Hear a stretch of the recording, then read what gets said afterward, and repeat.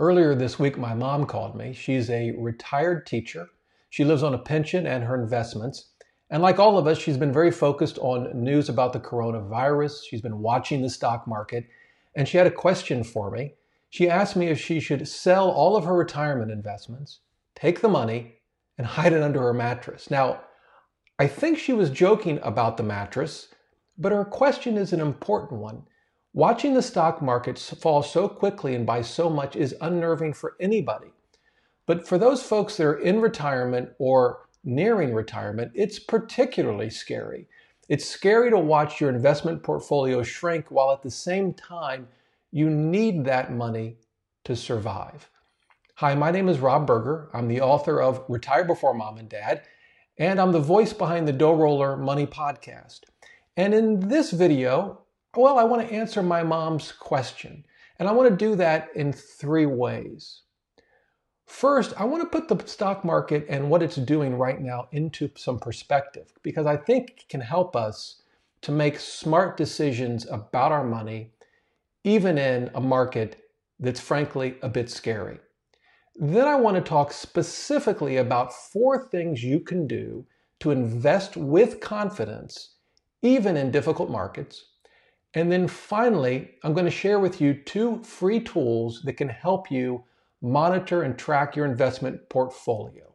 Now, if you like this video, please give it a thumbs up and consider subscribing to my YouTube channel. I will be producing additional investing related and personal finance related content, particularly related to, let's be honest, the difficult times that we face today and that we'll likely face in the weeks and months to come. So let's get started. The first thing I want to do is put this stock market into perspective. One of the things I think we can do is put blinders on and only look at the current market, and it's kind of hard to avoid it. I mean, it was down a lot today. It's been down as much as 10% in a single day. And in fact, on multiple occasions in just the last week or so. And so it's very easy to think for a moment, boy, this is unprecedented. We've never had a market this bad. Well, it turns out we have, and in fact, we do on a fairly frequent basis. Now, it's not every day that we have a bear market, but if we look back at the last, say, 75 years, we've had a market correction, that's a loss of at least 10%, more than 25 times. And we've had 12 bear markets, not including the current one. And what that means is that over the last 75 years, say from World War II to today, we've had either a market correction, a loss of 10%, or a bear market, a decline of at least 20% every other year. This is not a once in a lifetime occurrence. It's going to happen in the future, just like it's happened in the past. And that's important to understand. On the one hand, it may seem maybe a little discouraging. It's like, gee, thanks, Rob. You've told me that I can expect this sort of thing every other year. Well, it's not always this bad, but yeah, we can expect a correction or bear market on average about every other year. But there's an opportunity there. If we do the right things with our portfolio during market corrections and bear markets, it can have tremendous value to our portfolio over the long term. The other thing to keep in mind is that even as a retiree, say someone who's today 65 and they're planning on a 30-year retirement, you can expect to go through a market correction or bear market as many as 15 times during your retirement. We have to be prepared to address the bear markets and the corrections in the appropriate way. We won't know exactly when they happen. We certainly can't predict the events that cause them to happen. No one would have predicted the coronavirus, I don't think, 6 months ago. Just like if we go back to 2008 and 2009, that financial crisis was also unprecedented. But we can know that these corrections and bear markets will occur. They will occur on a regular basis. And how we handle those corrections is vitally important to our investments, our wealth, and our money in retirement. So let's look at 4 steps we can take right now to make sure our portfolio is set up so that we can invest with confidence, even when the market is down by 5 or 10% in a single day. There are 4 things. The first one is to make sure you have an investment plan. You may have heard of an asset allocation plan. It sounds complicated. It's not. It's really just a recipe for your investments. If you think about a recipe, what's it tell us? It tells us what ingredients we're going to use and how much of each ingredient we need. An investment plan is really the same thing. If you think about your 401k or an IRA, for example, an investment plan would simply tell you how much of your money you're going to invest in stocks and how much of your money you're going to invest in bonds. Now, in retirement, the types of investment plans that I've seen most frequently have generally around 50% in stocks and the rest in bonds and cash. Now, that's not a hard and fast rule. Asset allocation is as much, frankly, art as it is science. I've seen some retirees that have a 60-40 portfolio. Some get a little more conservative and have a 40-60 portfolio. But here's the thing, while there's no one right asset allocation plan for everyone, having a plan is vitally important. Why? It takes the emotions out of our decisions. When we see a stock market fall like it has over the last few weeks, we don't have to ask ourselves, how are we going to invest our money? Where are we going to put it? Are we going to sell stocks or bonds? We already know. We have an investment plan, and the investment plan shouldn't change based on the market conditions. So for example, a retiree with an investment plan of 50% in stocks and 50% in bonds should stick to that plan regardless of what the market is doing. Whether, like now, unfortunately, it's going down quite a lot, or even in the bull markets when it's going up a lot. So having a plan will take the emotions out of the decisions, it'll take the uncertainty out of the decisions, and it will help you weather difficult markets like what we're going through right now. Now, the second thing, and this is really important for those in retirement, is to have cash set aside out of your investments that you'll need to fund your living expenses. So before we retire, of course, we're living off of our income, but once we retire and we start to live off our investments, it's important that we have enough cash and short-term investments set aside to cover, in my view, the next 5 years of living expenses. Now, that doesn't all have to be in a savings account. Some of it could be in a checking account, some in a savings account, possibly short-term certificates of deposit. You could even keep some in very short-term U.S.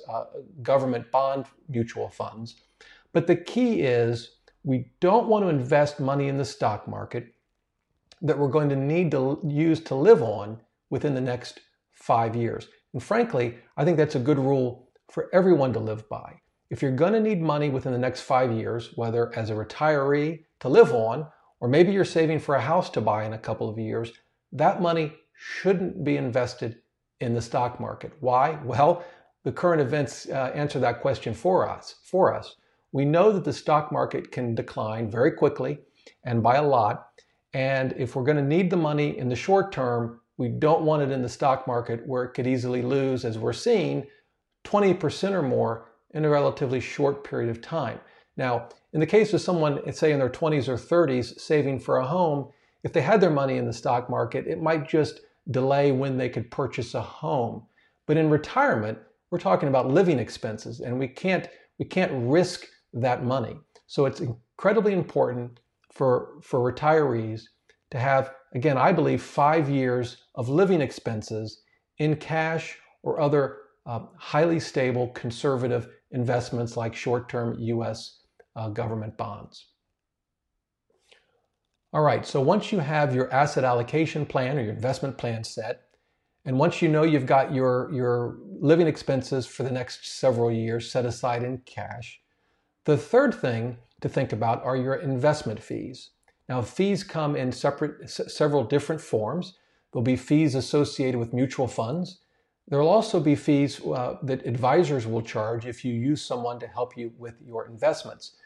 The thing to keep in mind is that even seemingly small fees, say 1% for an investment advisor, can have a significant effect on your portfolio. Now, one way to think about it for those in retirement is to compare that fee to how much of your investment portfolio you're spending each year. You may have heard of the 4% rule. The idea behind it is simple. that a retiree in the first year of his or her retirement can spend 4% of their nest egg. And then after that, they can increase that amount by the rate of inflation from year to year. But imagine if 1% has to go to an investment advisor. That's going to significantly reduce how much you have to spend each year. And over a long period of time, even a seemingly small investment fee like 1% can end up reducing the value of your portfolio by tens of thousands of dollars or even hundreds of thousands of dollars. So it's really important to check the investment fees associated with both your investments, like your mutual funds, and any fees that you're paying an advisor. Now, I understand that some folks want help with their investments.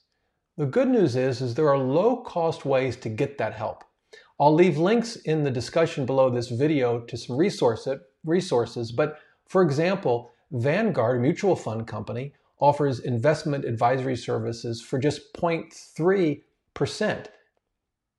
Now, the fourth and final thing that I think retirees should seriously look at is rebalancing your portfolio. You may start, for example, with a portfolio of 50% stocks and 50% bonds, but as the market changes, particularly recently as it's changed so dramatically, your actual portfolio has probably moved significantly away from your plan. And in my case, that's absolutely happened. I have a portfolio of 70% stocks, 30% bonds, and I checked it yesterday and the stock allocation was down to 65%. I haven't looked today, the market was down again, but I suspect I'm now down to the low 60s in my stock allocation. So how will I address that? Well, I'll focus on my retirement accounts because I can buy and sell investments inside my 401ks and IRAs without tax consequences. And I'll sell enough of my bond investments and move them over to my stock mutual fund investments to bring my investments back to my investment plan of a 70-30. Again, that helps me take all of the emotion out of the decisions. I'm simply following a plan, and I'm going to follow that plan regardless of what the market is doing. The other thing it allows me to do is to allocate more money back into stocks. It can be painful in the short term as the market's falling, but what we know is that eventually, just like bull markets end, like our 11-year bull market just ended, bear markets end too. And we know that the years following a bear market can be some of the best markets for investors. And by rebalancing my investments and putting more money into stocks as their value falls, I'm buying those shares at a lower and lower cost. In the short term, it'll be a little painful, but in the long term, it can help grow your portfolio more than if you just left it alone. Now, I promised to cover two tools that I use that I think can be very helpful to you to monitor your portfolio, track your asset allocation, even evaluate the fees that you're paying. The first is called Personal Capital. It's a free tool that I have used for many years. It's an online tool. You can connect all of your investment accounts, including 401ks and IRAs. You can also connect credit cards and bank accounts. The nice thing about Personal Capital is it brings all of your finances into one place. You can evaluate your budget. I use it for budgeting month to month. You can evaluate your cash flow. One of the nice features I like is that you can track your dividend income, and that's of course particularly important for retirees. But for our purposes, it also allows you to evaluate your asset allocation and the fees that you're paying. In fact, it has a tool called the Fee Analyzer that will not only show you the fees associated with your investments, but it will show you how that will impact the value of your portfolio over the long term. And finally, it has an excellent retirement planner. I think it's great for folks of any age, but even in retirement, it'll allow you to look at how your portfolio will change over time based on the assumptions you enter into the planner, including how much of your portfolio you're going to spend each year. It even allows you to factor in inflation and any one-time purchases you may make, like for example, a trip. Probably you don't have planned in the near term, but maybe you do in the future. It's a great tool, and again, it's free. I'll have a link to it below this video in the discussion. The other tool that I use regularly is Morningstar, morningstar.com. It has free tools that allow you to evaluate any mutual fund. You can very quickly see what the fees are associated with the mutual fund, the types of investments it makes. You can track your portfolio in Morningstar. Now, unlike Personal Capital, it's not automated. You tend to enter your portfolio by hand, but it gives you a wealth of information. Now, if you do want to pay for their premium service, you can get even additional information. One tool that I like that comes with a premium membership is what they call their X-ray tool. It actually goes into each mutual fund, evaluates all of the investments that are inside each mutual fund, and shows that to you so you can get a complete picture of your portfolio. I kind of view Morningstar as a somewhat more advanced tool, but still very helpful. And it's something that, again, along with Personal Capital, I've used for many years. Again, you'll find links to those tools as well as all of the resources I've mentioned in this video below in the discussion. If you have any questions, please leave comments below. I will be watching and happy to respond to any questions that you have. And look, I know that this is a scary time. It's not just the stock market. The coronavirus, businesses are closing, and we're scared, nervous about the economy. And I understand that, but I think if we take these steps, have a plan, monitor our costs, rebalance when it makes sense, make sure we have a sufficient cash cushion to handle our living expenses for at least 5 years when we're in retirement, it will put us in a good position to handle even difficult markets with confidence. Hope you enjoyed the video. Until next time, remember, the best thing money can buy is financial freedom.